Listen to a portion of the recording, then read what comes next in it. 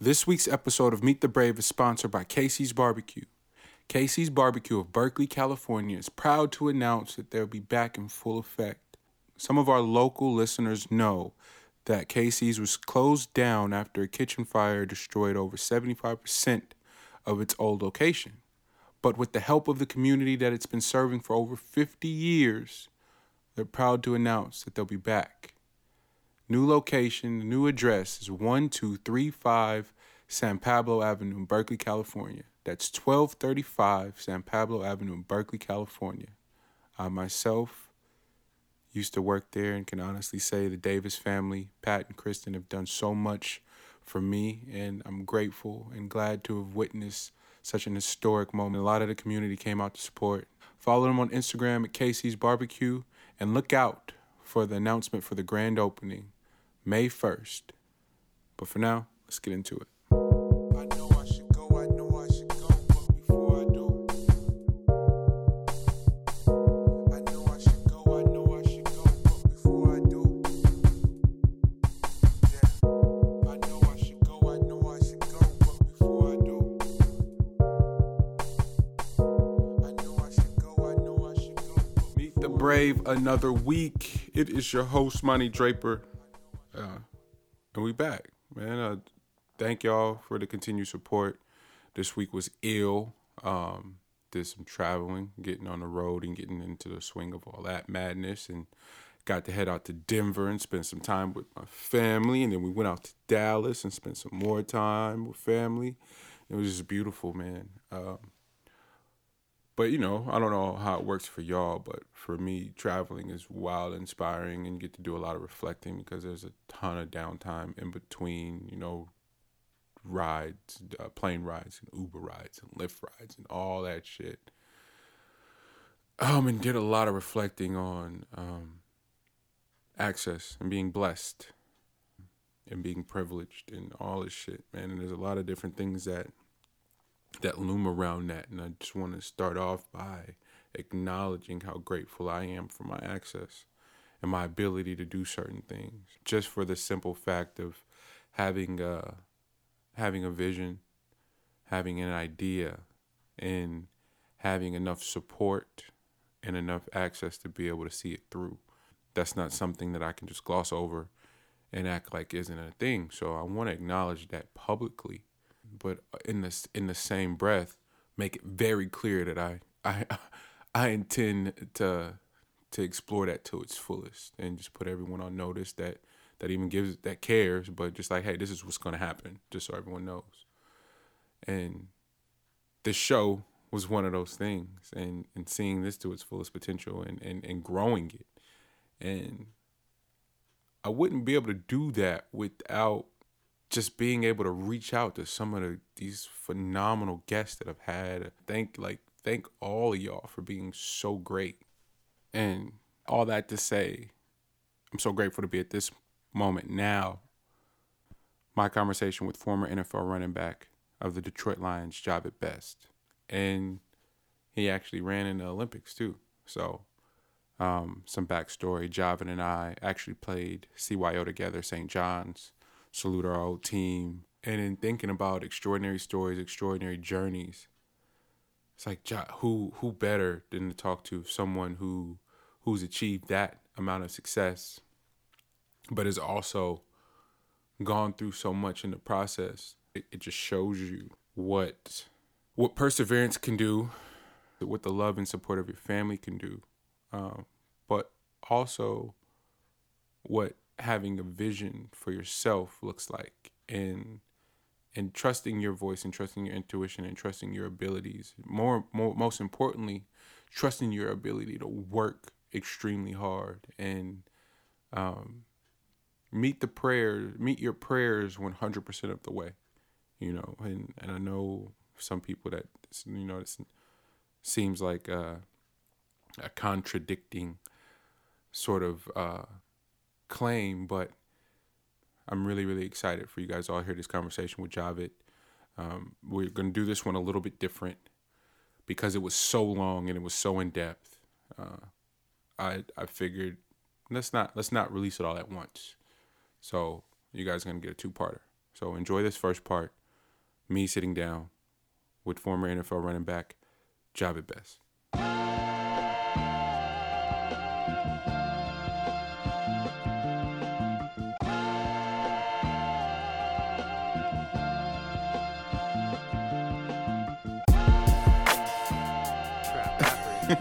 So you trying to? When I first started trying, I was like, man, I can't drug rap or anything like that, because that's not me. So right now it's kind of like trying to find my voice on a record. That's the kind of stage I'm at right now. Damn, that's fascinating. How early did you start making beats? I say the first time was actually in high school. I was at Salesian, and one of my friends, his name is Ivan. He's actually a rapper now. His rapper name is Mumbles. I think it was his cousin had a Fruity Loops demo. Damn.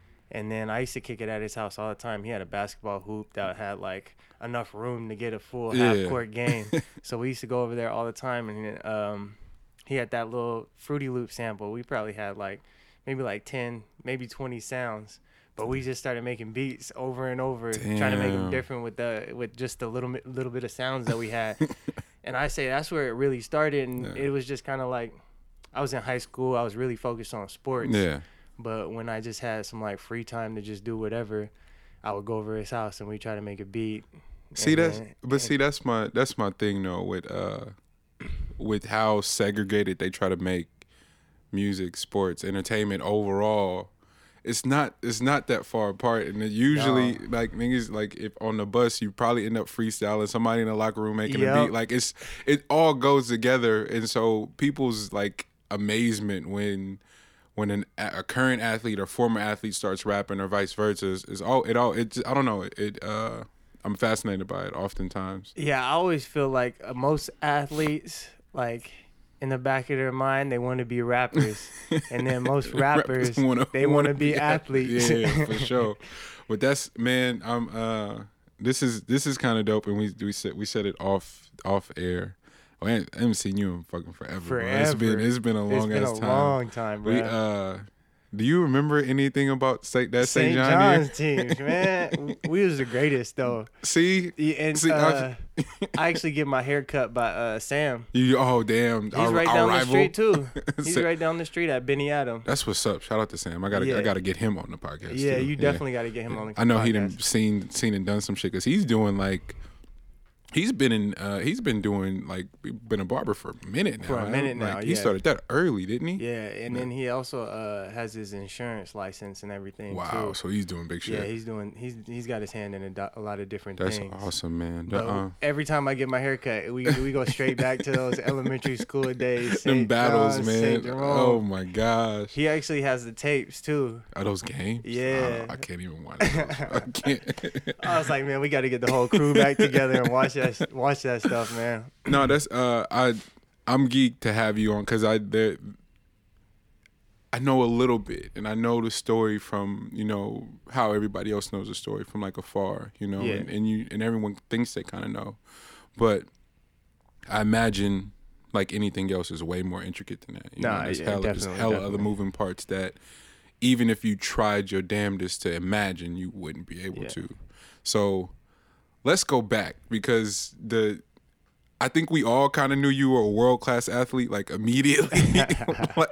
Immediately that shit was clear. We were young and you could just do hella shit that no one else could do. It's oh, yeah, he's great. But when you see it that close, it kind of puts you in this space just not being that impressed by everything else that everyone else is doing. So it's you're fascinated by it. At least I was. I'm oh yeah, that person's dope. But it's when you've had a teammate or I think about you and then Larry, my cousin. I don't think I've ever seen two better athletes than that. So I'm not impressed by a lot of shit because I kind of seen y'all and I was I don't know who's really better than that. So how early? Oh, no, we're not even gonna go there. Where? Because your parents, or at least your dad, from St. Lucia. St. Lucia. Okay, yeah. See, okay. And then what about your mom? My mom is American. Okay, where's she from? So she was born in California, but she grew up in Tennessee. Wow. In Memphis. Where'd they meet at? When my mom was around high school age, she had moved back to California. And so my dad's kind of story is my grandpa, he moved to California to start a body shop in Oakland. Wow. It was the best body shop in Oakland. And so when my dad and he's got 5 brothers, when they were old enough to work, they moved from St. Lucia and worked for my grandpa at the best body shop. And so my parents were about the same age at that time. And they happened to meet. I don't know if it was in high school or somewhere, but they met in California. What high school? Do you know what high school they went to? My mom went to Emory. Okay. And then my dad left after high school. Okay. So he was already done with school. By the time he got By the time he came to America. And then they both are athletes, weren't they? Yeah, my mom ran track. My mom, she says that I got all my athletic ability from her. But my dad was a big soccer player. Shit. I mean, wow. Even when I was young, I can remember going to his soccer games. And he used to play for, I think the team was called Afrikaners. It was a kind of Caribbean team based out of the Bay Area. And so, I mean, growing up, I used to just see my dad always working out, playing soccer. I think that's where I kind of got my work ethic from. And also, like my dad, he'd leave the house at 5 a.m. Wouldn't come to work. Wow. And wouldn't come home until 7. Damn. So, knowing that as a young age, I kind of saw that as you have to work to provide for your family. And I was fortunate enough. My parents sent me to private school from kindergarten all the way up to high school. Yeah. So. I kind of, at a young age, I kind of realized that my parents were making sacrifices, that my dad was working hard and that my mom was working hard for me and my sister to go to private school. So I guess at a young age, I really kind of felt like I had to take advantage of my opportunities that I was given by my parents. What about like now being of age and being able to process a lot more? Would you say now, thinking about it, like your dad's sort of immigrant spirit is what fueled that, and were you able to identify that early, you think? I think I was. I mean, in retrospect. At the time I didn't really understand it, but in retrospect I can definitely see how it that's where I got my work ethic from. Just my grandpa being an immigrant and coming over here and starting his own body shop. Yeah. That in itself is a miracle in itself. You feel me? And siblings, I got one older sister, okay. 4 years older. And just a little side story. This past summer, I go to St. Lucia probably about once every 2 years. Oh, that's dope. This past summer, I was out there for a long time. And just seeing where my dad actually came from, St. Lucia, for example, they got one paved road all the way around the whole island. Wow. So it's just the lifestyle out there versus how all the stuff we take for granted as Americans really just showed me perspective. Damn, man. And then so this is fascinating too. What about musical taste that young? What were your you remember what your parents was? Or do you remember what your dad was listening to? Yeah, it was just all Caribbean music. And so some of my earliest memories are music. And we had a old Pontiac light blue, but my dad had this double-sided tape, and some of the songs were like, I don't even know who sings these songs, but it was like Under the Sycamore Tree. Oh, and then, you know that song? Yeah, I'll think of the name. I used to know all the words, and big Caribbean, just steel drums. Steel drums is definitely something that sticks out in my mind when I think of music. That steel drum sound, yeah. Steel drum sound. And my uncles actually have a band. Wow. And so when we have like family barbecues and stuff, they always play and they bring out since you were young. Since I was young. Wow. Yeah. So steel drums, bass guitars. I got some memories of some of my uncles just in the basement with a pot and pan, just making almost like a metronome sound. Dang. What? And then your mom having Southern roots, but splitting time in California. What were her? Do you remember her musical taste? Hers was Caribbean too. I think that's what really brought my parents together. Okay. She's always just been fond of Caribbean music and Caribbean culture, and so. I think that's what really linked my parents up together. That's amazing. And then, so is there still family in Tennessee too? A little bit, but my mom's family spread both sides of the family spread all over. I got family in New York, Texas, just St. Lucia, other islands. I got a big family. Did y'all travel a lot young to go visit people, or did they come to you guys mostly? Yeah, most of the things were in California. Okay. Because, like I said, all my uncles moved here.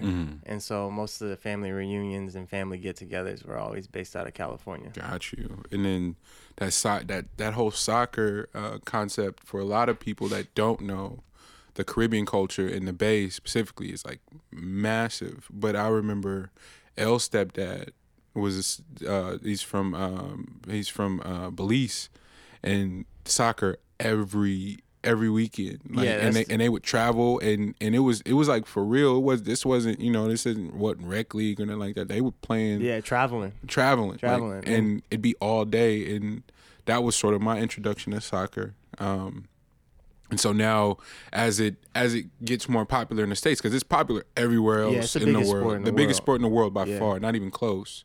And in the States, it's sort of like slowly gaining popularity. I never been more excited, bro. Like going, like being able to go to soccer matches all the time, like it's dope. Did you play young too? I did not play soccer. Okay. I'd say there's one regret as far as my athletic career is not ever really giving soccer a try. What else did you track? Track football. Track was the first sport that I kind of right away. Yeah, I started track when I was, I think, 7. Wow. And then it was just track and basketball. Track and basketball all the way up until high school. High school is when I started playing football. Yeah, because you didn't no Pop Warner at all. No Pop Warner. Was that parents? Yeah, that was my mom's choice. She was not having it. Yeah, she wasn't having it. She did not like football. Even funny stories, like even up and through high school. Like when I had scholarships and everything coming out of high school at Salesian, my mom was still trying to get me to just take the track scholarships and just be all over, and leave football behind. Wow. So what was it about track that early that was it your mom being into it, or was that natural for you? You feel? I'll be honest with you. At first, when they put me in track that young, I did not like it. I did not like it at all. We gotta run. This is just trash. Running all day. But track taught me a lot, and that's why I coach track now. And I tell the kids, like, if you can get good at this sport, every other sport is gonna be easy. Easy, because track is one of those sports where it's just you, and so you have to learn how to look in the mirror and hold yourself accountable. Wow. Because, like, for example, at practice, I'll have them do like 2 or 3 300s, and I can't make them run as hard as they want to, or as hard as they can. Yeah. So it's kind of like you get out of track what you put into it. And so at a young age, I was always pretty fast, but in the track world, there was a lot of kids that was faster than me. Yeah. And so it wasn't, I started running when I was 7. It wasn't till about my sophomore year in high school where I really kind of made that leap and started figured out how to kick in that next gear, and put myself into a kind of elite category. And so, I mean, at a young age, that's 7 years of work to actually see it pay off. Yeah. So track definitely helped me with just like holding myself accountable and seeing how much hard work goes into whatever you do before you actually start to reap the fruits of that hard work. And then because track, just the politics of it, all of the inner working seems so sophisticated. So I'm trying to imagine what track at 7 even looks like how you even wrap your mind around it. I could tell you from 7 all the way up until I started running professionally. Right before I started running professionally, track was just like, here a gun, run as fast as you can. That's it. Run as fast as you can.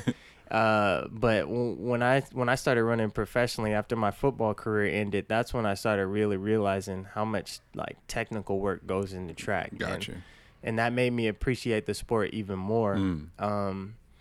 Because it's like when you reach the elite level, besides Usain Bolt and like the top really top guys, everybody's almost the same speed. Yeah. But it's almost about who can get down the track more efficiently. Yeah, technique. Yeah, and the best people with the best technique are gonna win most of the time. Damn, man, and just thinking about that dynamic, a young you at school, because you did like the whole crew. You guys are at St. John's from beginning to end, right? Yeah.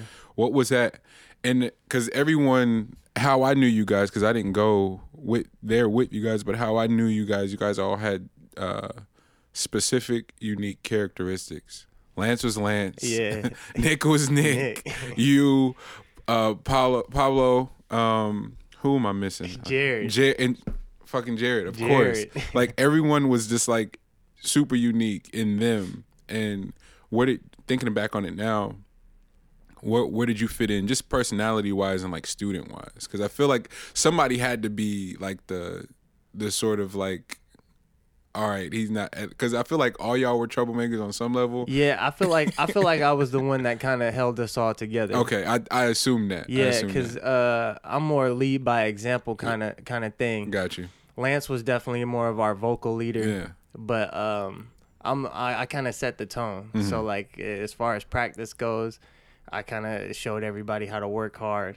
and showed everybody that we can joke around all the time, but when it's time for practice, it's time to get serious and let's get better. And was St. John's set up where there was 2 classes per each grade, or was it just one class? Oh, so y'all were in class always. Every day. Holy, those poor teachers. Those poor teachers. Yeah. Oh my God. Man, it's crazy. We actually had one teacher that quit on us on our class. Just like, I'm over it. She quit. She left the school. It was 7th grade. We was a bad bunch. So because it's a lot. There are a lot of people that aren't familiar with the area, and even people in Oakland don't understand that dynamic and how unique it is. CYO in this part of the East Bay is a pretty big thing, but on our side it was different until we came and played St. Leander's and all those other schools. Excuse me, but St. John's is in Richmond, El Cerrito, and Javid and a few of our other group of friends attended there, and I was like the I don't even know how you describe it. You were the ringer. Yeah, you get to just bring in a player apparently, and they have to attend catechism, and I don't ever think I went. Yeah, and we were talking about Sam earlier. Sam still be talking about how we had people that didn't go to our school on our team. Every time.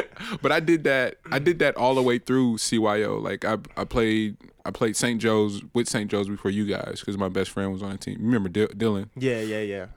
And I played St. Joe's and didn't, but there was different because some of the players some of the kids that actually went to the school didn't get to play.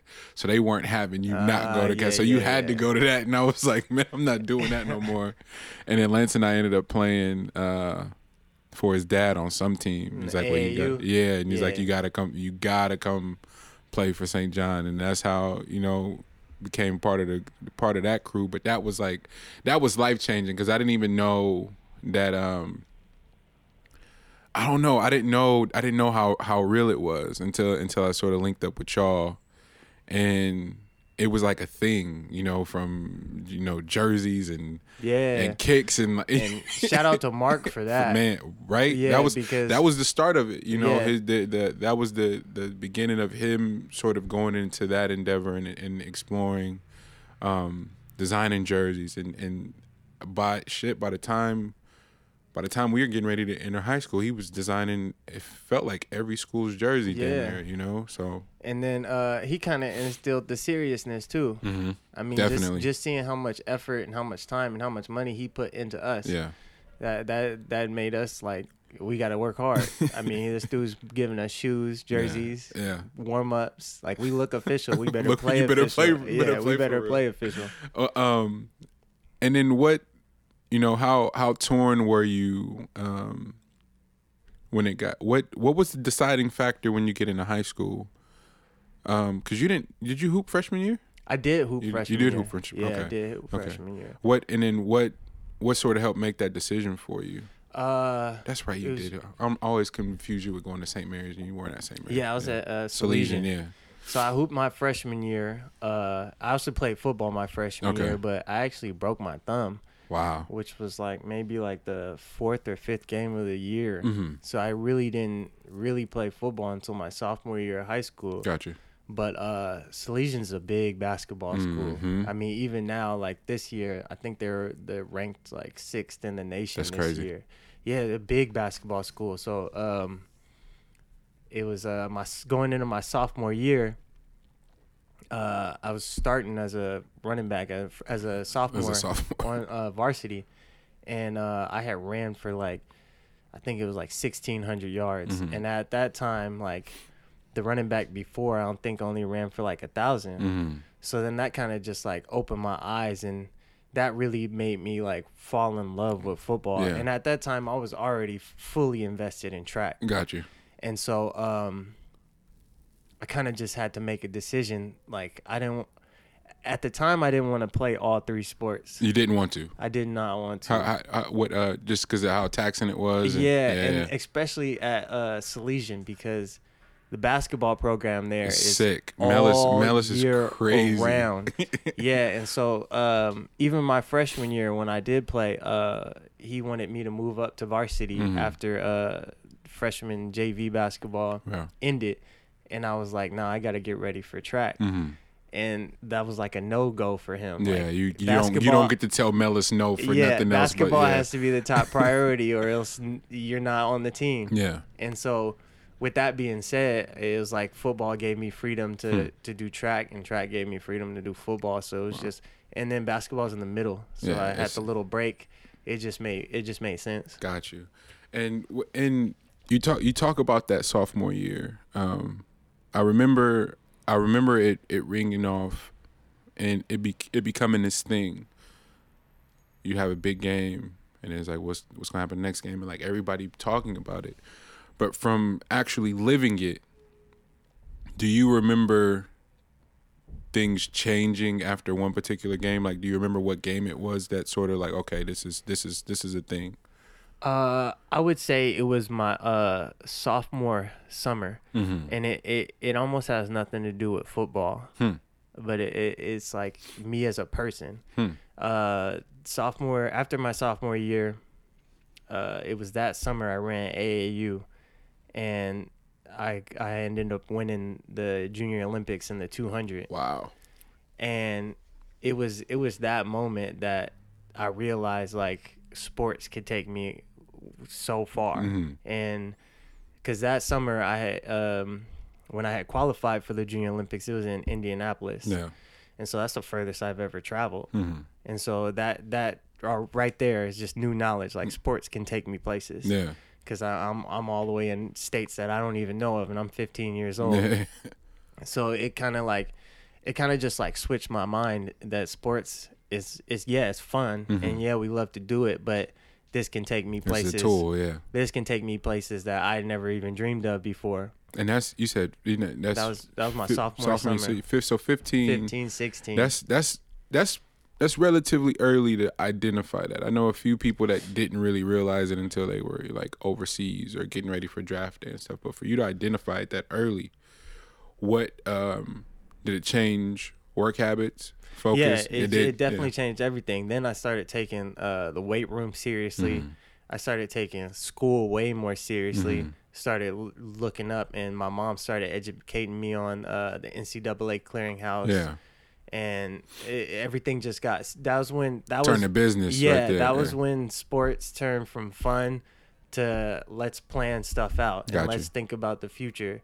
Because the Junior Olympics is that's a big thing. That's a big deal. Yeah. Yeah, and then I actually won in the 200, took third in the 100, and there's a kid named Bryshon Nellam at the time. He was like racing in China and racing in other places, and I had beat him in the 200, and so that was serious. That was serious. Yeah, so just coming across him and seeing what track had done for him. Yeah. And then I'm like sitting there like, wait, I just beat this kid. So if he can run in China and run for USA at 15, 16, then it was like, oh, I could do this too. So it just kind of switched my mind, and turn sports into something way more serious than just fun. Wow. And then coming back, you know, from that back to the Bay and back at Salesian.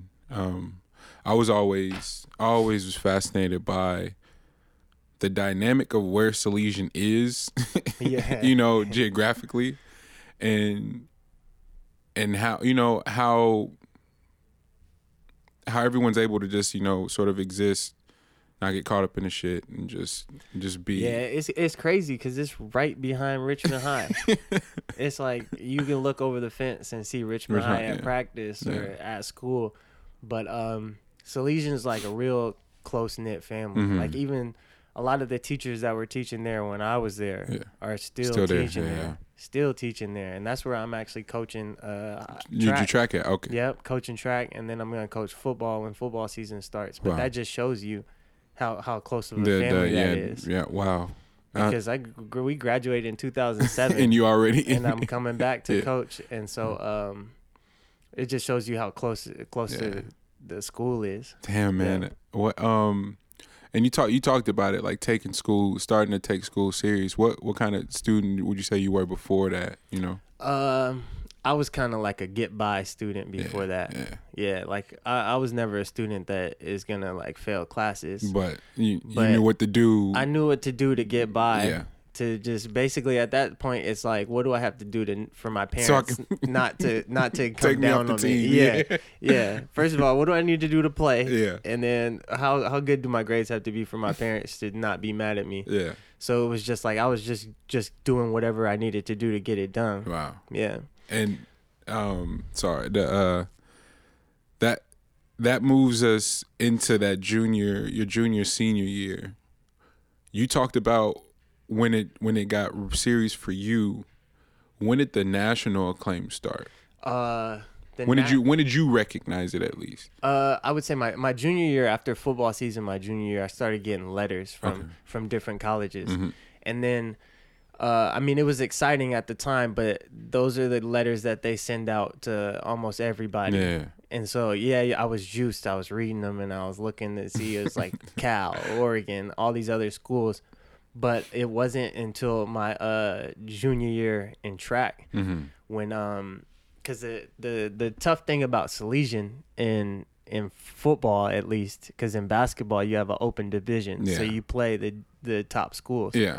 But in football, we're such a small school that we didn't play like the De Las, we didn't play the Monta Vistas, we didn't play Mac, we didn't play the big schools around the Bay Area. Yeah. So it was like I was kind of getting recruited, but a lot of the scouts didn't know if the level of competition could transfer. So that got back to you, because that was all like.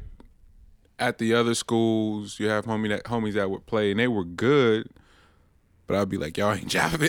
He like, but he ain't playing nobody. Yeah, and exactly. So that you knew that narrative was out there. I knew that, and I had friends at Pinole, and they was like, oh, our running back's better than you. Yeah. If I was playing against them, we would be doing the same thing. Yeah. But so that's where track kind of helped me out with my football. Got you. Because in track, it doesn't matter what school you go to. Everybody's lining up. Yeah. And so when I would go to state and race against like the 5-star football players, I would beat them. And so then that made the colleges go like, okay, this for real. his speed is better than the 5-star football, 4-star football players. Yeah. So then that made them think like, okay, he can actually translate. Damn, I always wonder, you know, and I don't know why people think like that in a sense of like that narrative that's out there that you're hearing about the person. Why wouldn't they hear about it too? You know, and so I'm thinking back on it now. That was always a conversation. Be like, you know, and then it may have been a little bit of bias, but I got to see you, and I was like, I don't think it mattered who you were playing against, you know. And so, but then trying to have that conversation with, you know, with people that are playing and that are going through it, like, and there's always. And that's what kills me in debates is there, if I did this, if I had that too. And it's like, you can't, it don't necessarily work like that, you know? So that's fascinating to know that was that was out buzzing, and you were aware of that. And I was aware of it, and it was definitely fueling me. Yeah. I think that was the first time that my junior year in high school that like outside noise like was fueled me. Yeah. Because I'm like, man, these people don't believe in me. Yeah. And so I was like, okay, it's because I'm playing not up to par competition. So I was like, now I have to crush. Like, I have to look ridiculous against this competition to prove to everybody. And so that was, that was my motivation going into my senior year. I was like, I'm not going to leave no doubts. And my senior year in football, I ended up with 3,600 yards. That's crazy. And 48 touchdowns. That's crazy. In one season. And then I imagine, had you declared by then? Yeah, I did. Okay, you committed when? It was right before my senior year. Oh, so you went into the season with the okay. And so what was that a no-brainer for you? It actually wasn't. I wanted to stay in the Pac-10. It was a Pac-10 at the time. Because anybody who knows me knows like my family is really important to me. Yeah. And so going like across the country was really out for me. So I definitely wanted to stay in the Pac-10. And it really came down to USC, Oregon, and Cal. Damn. And I actually almost committed to Oregon. That was the first trip I took. Wow. I almost committed. Oregon has all the Nike stuff. They have all the freshest gear. You get to Eugene and you're hooked. They have all the freshest gear. Their locker rooms was like had TVs and plugs in it. And like this is back in like 2006. So that's like that's like unheard of. Now every college has TVs and stuff, but it was like unheard of. And so I looked like a kid in a candy store and I was ready to commit. And so Sunday, my parents came with me on that trip. Sunday morning, it was the last day. I was like, I think I'm gonna commit. And my mom and dad, they sat me down and they were like, "This is your first trip. You're just excited. Like you can't commit. Like this is just the first trip." She was like, my mom was like, "Just take more trips, and then if you still feel the same way about Oregon, then you know it's real. Then you know it's real." And so I was like, "All right, I respect that." Yeah. So, and then it really came down to the coaches, though. The Cal coach, Ron Gould, he's actually a Stanford coach, Stanford running back coach right now. Okay. But the relationship that I had like made with him over text, over phone calls, that really made the difference. Was Chip there when you were getting recruited? He was. It was not Chip. I think it was a guy named Alioti, if I believe correctly. You know where he is now? I don't know where he is now. Okay. And then who was Pete? Wasn't Pete? Yeah, it was Pete. Was it? Yeah, that was his last year, wasn't it? Or he had 2 more years after that, maybe? Yeah, he had a couple more years after that. But that was a hard person to say no to as well. I imagine his energy is like... Is his energy how it looks? He actually came to one of our games. I remember that. I remember that story. That was a big deal. It was crazy. We get off the bus and everybody's like, Pete Carroll's at the game. I was like, what? Pete Carroll is out here... I was like, this is crazy. He don't even know where he's at. What was your interaction like with Pete Carroll? Pete Carroll's fun though. Yeah. Pete Carroll always has that energy. Yeah. And so he walks in the room just brightens up. Damn. And so you have no choice just to match his energy. Damn. And that was something that I definitely liked about him. And actually going to see them practice too at USC. Their practices were just loud, so much energy. Yeah. And so that was another thing that I liked. But was that class? I imagine that was that the Joe McKnight class? Yes, it was. R.I.P. But because McKnight was coming in, and then they had like 2 redshirt dudes that were dope too, right? Yes, yeah. Did that factor in? That definitely played a role. Okay. And so when I was talking to my high school coach, Chad Nightingale, we were kind of debating if they were going to keep me at running back or not. Oh, you thought they would try to move you. Yeah, so we were thinking that maybe they would try to change my position or something like that. And, man, my mind was set. I was a running back. Yeah. And so I wasn't really messing with that. Yeah, I wasn't really messing with that. And another thing that really made Cal stand out was Marshawn Lynch, big bro. Was he? He was there when I was a senior. Okay. And so we never played together. But you was close. I would go up to practices and he would talk to me. Justin Forsett, who I'm still real close with. Me and Justin are actually playing on a flag football team this summer. Wow. American Flag Football League coming up. But yeah, talking to those guys, and then Coach G, and then Cal's right here. Cal's right here. Yeah, it's right at home, and I couldn't beat that. Yeah, I could not beat that. What? So Oregon first. What school did you visit after? Then I took a trip to Cal. To Cal. And then I didn't take an official visit to USC, but I went down there like 3 different times. Okay. Because after I took the trip to Oregon, then I took a trip to Cal.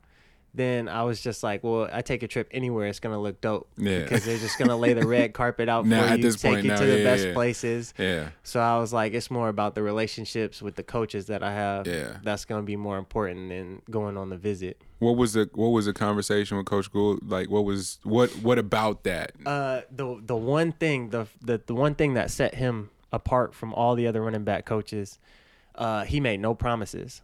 Damn. And so like when I would talk to the running back coach from Oregon, he would talk about how like I could come in and be a starter, I could come in and do this, I could come in and do that, and like all the other coaches were kind of having that same gas. pitch. Yeah, they're just like gassing me up. Yeah.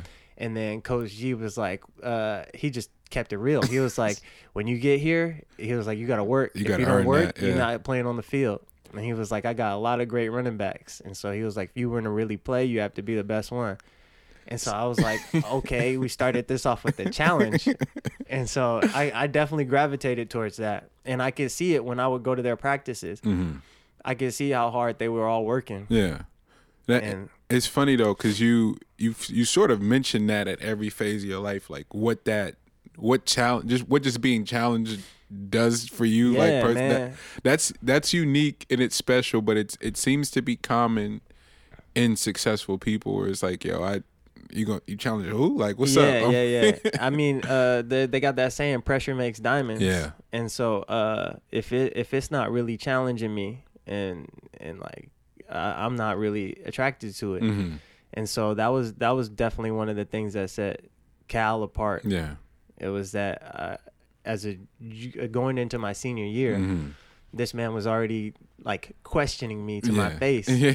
Like, you're going to have to prove to me you're worth this. Yeah. And so I definitely I like that. I like that. And then I think, and it probably is a little reassuring too, knowing that there isn't going to be any favoritism anywhere, so you actually have a chance of earning that. It won't be because you ain't work hard enough, or it won't be for some political reason why you don't get that shot. It literally is going to be like, yo, best man wins. Best man wins. Yeah. And that fairness is also dope too. Yeah. So I definitely gravitated towards that. Damn, man. And then you get there. Because you hear it from a lot of people that attend Cal, is it as hard as everyone says it is academically? Yes, it is. Yeah, it is. There's a lot of work. The workload is it's huge. Crazy. I mean, when I was a freshman and I went there, I get the syllabus and see that we had to read in 5-6 different books. And then get tested on each of them, on the little nuances inside of them. So you for sure reading it. Yeah. And so I was like, man. Yeah. And but fortunately, like I said, my parents sacrificed and sent me to private schools. So you were ready. And so Salesian definitely got me ready for the workload that I was about to receive at Cal. Yeah. But being a student athlete is a whole nother beast in itself. Talk about that, man, because especially think about what's happening right now with the NCAA and all the AAU stuff and trying to redefine the whole amateurism and all that shit. Like, it's a lot happening right now, and I don't know if people are aware, but things are going to change mightily within the next few months. It's going to be wild. Talk about that though, the workload, and I don't mean just because you're not at an average academic school. You're at one of the top schools. Yeah, and then you're not just sort of performing, you're making national headlines on the field. How hard is that? It's hard, but the one thing it teaches you is time management. And so, for example, our days were 2:15 was the first meeting for special teams. And usually you have to get a lift in before that. And so usually you get your lift done at 7 to 8. So then you have between 8 and 2 to schedule your classes. Wait, you got that? People have to understand what that means. Yeah. When practice schedule is set, when you're scheduling your classes for the semester, it better not run in practice time. It can't. You got that little window where your classes have to fit in there. Yep. And then once 2:15 hits, like you have to be up at the stadium. Yeah. And then I remember days where I was still at the stadium at 9:30, 10 o'clock. And have you even watched film by this point? No, yeah. Okay. Tons of film. But that's the part where you hear these people go, "Oh, well, they're getting free education." No, fam. This is a whole career. You have weights. You may have a position meeting, film for show. Yeah.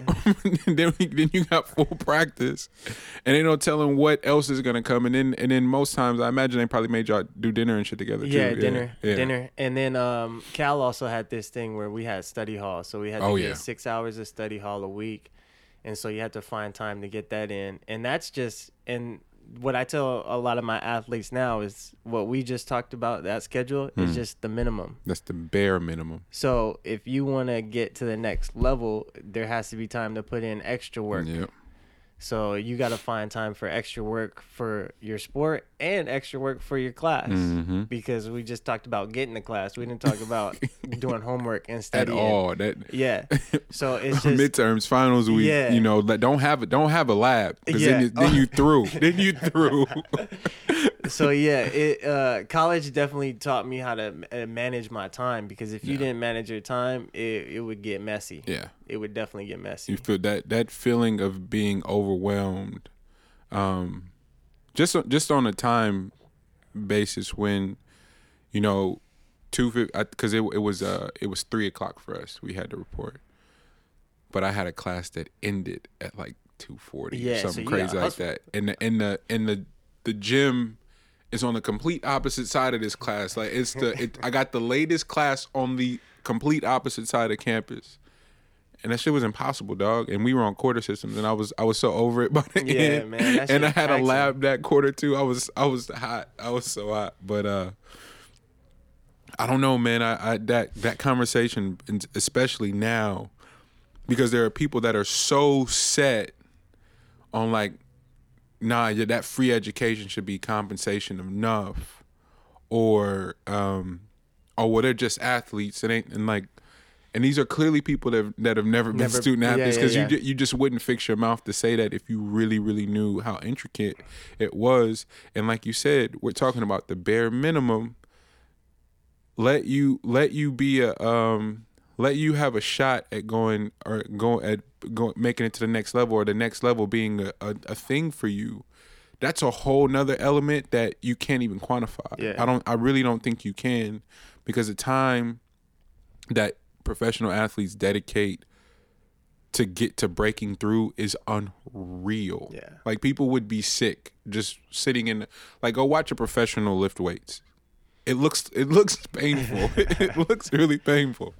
Or we got to sit in on oh geez, I can't remember the trainer's name, but he's from the Bay, and he would come do these camps at Kennedy, but he was working out. I feel like it was like a young LeBron and somebody else that was in Leon Poe. Leon Poe. Yeah, he was working him out at I can't remember what gym that was, but he was putting them through an NBA workout, you know, just to see where their endurance was. And I was looking at that like, oh my God, you know, like that's what the next level looks like.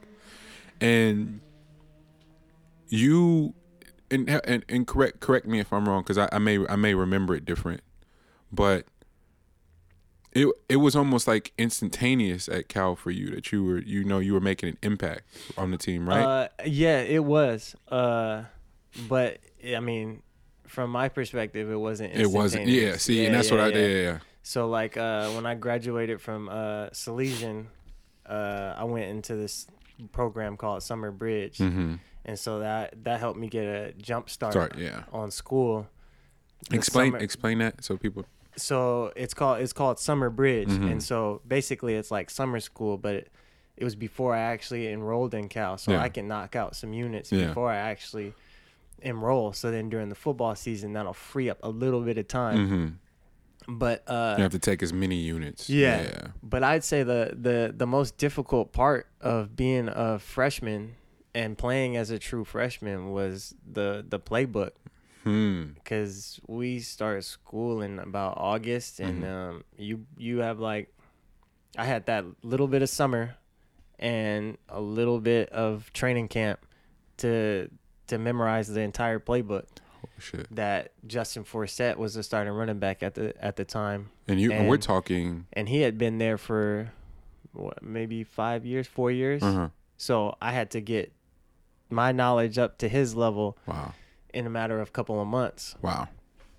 And so that was the hardest part for me, is learning the playbook. And we had Tepford at the time, and he had came from the NFL. So he had a so our playbook, it was pro style system, yeah, it was wasn't a pro it? style system. Yeah. Our playbook was so thick. Damn. Yeah, we would go into games with over 100 plays. Wow.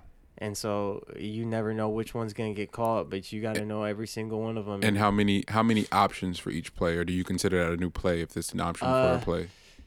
It's kind of just like, you just have to know everything. You just have to know everything, because if the quarterback gets up there and he sees something that he doesn't like, he's going to go to something else. And usually it's just a one-word phrase that means the whole play. Damn. And the play clock is only, I don't know if it is in college anymore, but I mean, a matter of 30 seconds, he could change the play, and then you only have 10 seconds. See, let's dispel something else. The level of sophistication and like just intelligence that it takes to play. It's a chess match. It is a chess match. Defenses are trying to figure out, based on the formation you come up in. They have all your stats of all the plays you run. So you come out in this formation, they know what plays you're most likely going to run based on your prior history, based on your offensive coordinator's prior history. And so they'll call plays based on that. And then at the same time, offensive coordinator knows you know that. So they gotta counter. We'll try to disguise what we're actually doing, what play we're actually going to run. But the part where I was going to go to was just, especially when you meet collegiate athletes, how people still land at the sort of dumb jock narrative is like mind blowing. Because I know way more like extremely smart student athletes than I do that are just the guys that are just like, oh, I don't know nothing, that's just the stigma. Yeah. I mean that's people that don't really know the sport. Yeah, and then there's also like bad apples. Yeah, I mean ESPN that get highlighted. ESPN and the news, they love to show drama. Yeah, and so like if you're never gonna hear about somebody that does everything right. Mm-hmm. You're only gonna hear, they only highlight when bad things happen. Damn. So that kind of just puts a shadow over the sport in general. That run the Pac-10, now Pac-12 had, of like some world class names. Can you in your sort of window, do you remember all of them? Yeah, I mean, we had Deshaun Jackson, Thomas Daku. Yep. Nate Longshore was one of them too. Yep. Where did he end up at? I'm not sure where he ended up. Thomas was with the Falcons for a bit. The Falcons for a bit, and the Panthers. Okay. Justin Forsett. He's been Ravens and a few other teams, huh? Yeah. Eric Stevens played for the Titans for a long time. Okay. Tight end. Alex Mack is still probably one of the best centers in the league right now. No, he's not in KC still. Where is he? I'm not sure. He was in. I am not sure where he's at right now, but he was with the Browns for a long time. Browns, that's right. Yeah. He just traded teams, but I'm not sure. I mean, talent everywhere. Yeah. Lavelle Hawkins. Yeah. It was low. That was just in terms of talent that would land on the next level. And what are those conversations like in the sort of inner circle? Is that sort of clear already to team to team? Can you like, just from your scouting report or from the meetings or watching film, could you go like, oh yeah, that guy's clearly gonna be a pro? Could you sort of see that? I would say you can, but we were so focused, and this is a testament to Tedford. Mm-hmm. We were so focused on like what's happening right now, Mm-hmm. who we're playing this week, that like thinking about that next level really was never really a thought, for at least for me. Mm-hmm. I'm not sure about some of those other guys, Mm-hmm. but I was so focused on being the best running back at Cal that I could be. Yeah. And for me, it was almost like I had to fill the shoes of legends. Yeah. I mean, it was like J.J. Arrington, and then Marshawn Lynch, yeah. and then Justin Forsett. Mm-hmm. And I probably skipped a couple of guys No, that, for sure. that Yeah, was yeah. definitely balling between Yeah. those times. Yeah. But That I almost Marshawn felt like I had to fill those shoes. Like Yeah. I had, like Cal almost was like running back you for a Yeah. while. And so for me, it was more about like fulfilling that running back tradition before I even really thought about the NFL. Did you feel that sort of Marshawn ghost? Was that a thing? You know, because you talk about making an impact. Yeah. You know, and leaving people with these like images that are never gonna, like him in the cart, like people aren't going to ever forget that. And just how dominant he was. And we're talking in the era where there's Bush and everything that they're doing at SC, right? Yeah. And dude is still, and it's still like, nah, like we're who to watch. So did you feel that? There was definitely a strong tradition, especially from the running back group, and we definitely prided on that. Like when you walk into the running back room at the time that I was there was pictures of all the other running backs up on the wall, and so that was something we definitely held close to our hearts. Is like there's a standard of a Cal running back, and we have to meet that and exceed it. Damn. And if you're not, then you don't deserve to be a Cal running back. What? Cause then you get on the scene and like, and you're a thing on the collegiate level now. Yeah. Same question from high school. When was it clear to you that this was a thing first, and then when was it clear to everybody else, like, nah, this is for real? Do you remember those moments? I say after my sophomore year, Mm-hmm. when it was rolling around and I saw the preseason Heisman candidates, and then I saw my name up there. That was a moment when I was like, that was after your sophomore year? That was after my sophomore year. Wow. That was a moment where I was like, whoa, because like you said, that was Reggie Bush was the Reggie Bush was the man when I was growing up, and so me being in that conversation of Heisman, it just like, and another thing is like Charles Woodson was my favorite player growing up as well. And he won the Heisman as a defensive player. Yeah. So just seeing my name next to the word Heisman, that was definitely like an eye-opening moment for me. How'd you was it paper? Was it online? Do you remember how you saw that? It was online. Okay. It was online, and then it was also on ESPN too. Wow. And so, but was that Sidekick days? What phones did we have then? Sidekicks. Was that might have been Sidekick days. So your aim was. AIM was going crazy. Crazy that day. AIM was going crazy. AIM, good old days. I think about that now. It's like, how did news travel? Because now it just be. Now it's like instantaneous. Your mentions will be popping. Like, what would have been going off then? Yeah, that wasn't even that long ago. No, by the way, yeah, technology is going fast. Fast as shit. Shit's crazy and changing real fast. Damn. So you see your name and you're like, okay, this is a thing. And so I'm guessing they were sort of connected in a way when people were taking notice and it became real to you, right? Yeah. And then but beyond that, when does when does this next level become a thing? Like in a way, but wait, how'd you guys finish at Cal?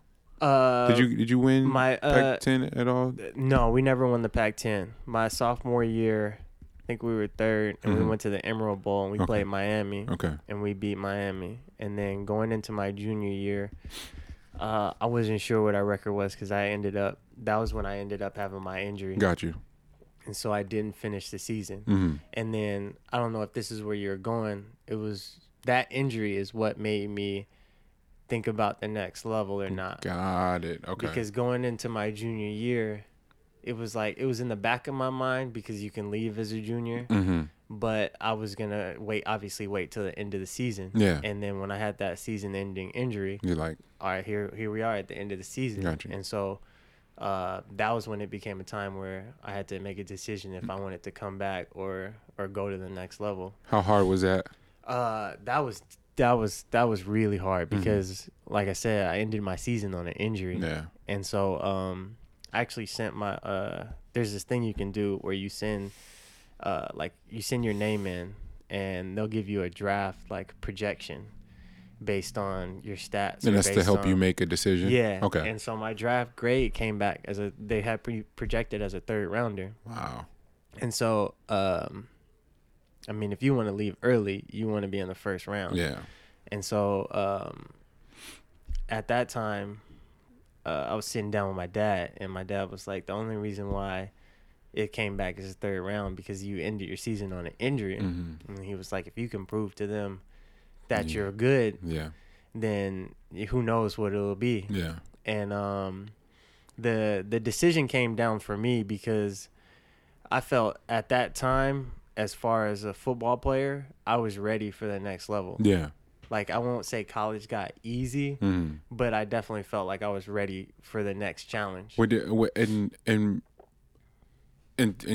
stop me if I'm off, but I imagine the game was crazy fast first few games of freshman year. Oh yeah, and then it has slowed. And then it slowed down, yeah, because yes. you just look like a video game after a while in college, and that goes back to those comments that people were making in high school. Where it's like, well, we ain't playing it, and then it's like, now can we have the conversation, And so okay, that's nice to know because again, this is outsiders like just on some spectator shit. It looked like it was easy, and so you saying that, the game definitely slowed down, and it got to the point where we call a play, and based on the defensive like positioning and what they were lining up, what they were running, I can kind of narrow down what kind of play they were running, if they were blitzing or not, and I would know where the hole's gonna be before we even snap the ball. Wow. And so, and that's another part for me too, the relationship between quarterback and running back, but the running back and his own line is so fascinating, dog. Like I don't, and it's all the shit all stems from Madden. Like I don't ever remember like the trenches ever being a thing until like playing Madden and like being hella fascinated by holes, and then realizing like, nah, that's communication. Like they're in sync. You guys all have to be on the same page. That's crazy. And it just takes a lot of practice, a lot of film watching. Yeah. And then a big thing that we used to do is we watch how linebackers take on blocks. And so if you know how a linebacker likes to take on blocks, you can kind of anticipate where he's going to end up based on the play that you got called. Wow. And so it's a lot of little things going to being a running back, man. It's like it's almost like a little guessing game. You got to make the linebackers think you're going to the 6 hole, which is the outside. And so you press that, and then once the linebacker commits to the outside, that's when you put your foot in the ground and you're going straight up where he was. Yeah. And so it's just a lot of repetition, and then a lot of just knowing who's in front of you, knowing your linemen. Talk about the mental part of rehabilitating after that junior injury, and if you don't mind talking about the play, and then you've talked about it before? Yeah, right? I've definitely talked about it before. So we called the little power. We were in a wild. That was part 1 of my conversation with Javed Best. Tune in tomorrow for part 2. Make sure you follow us on Instagram, FR33MANI. I'm your host, Monty Draper. This is Meet the Brave.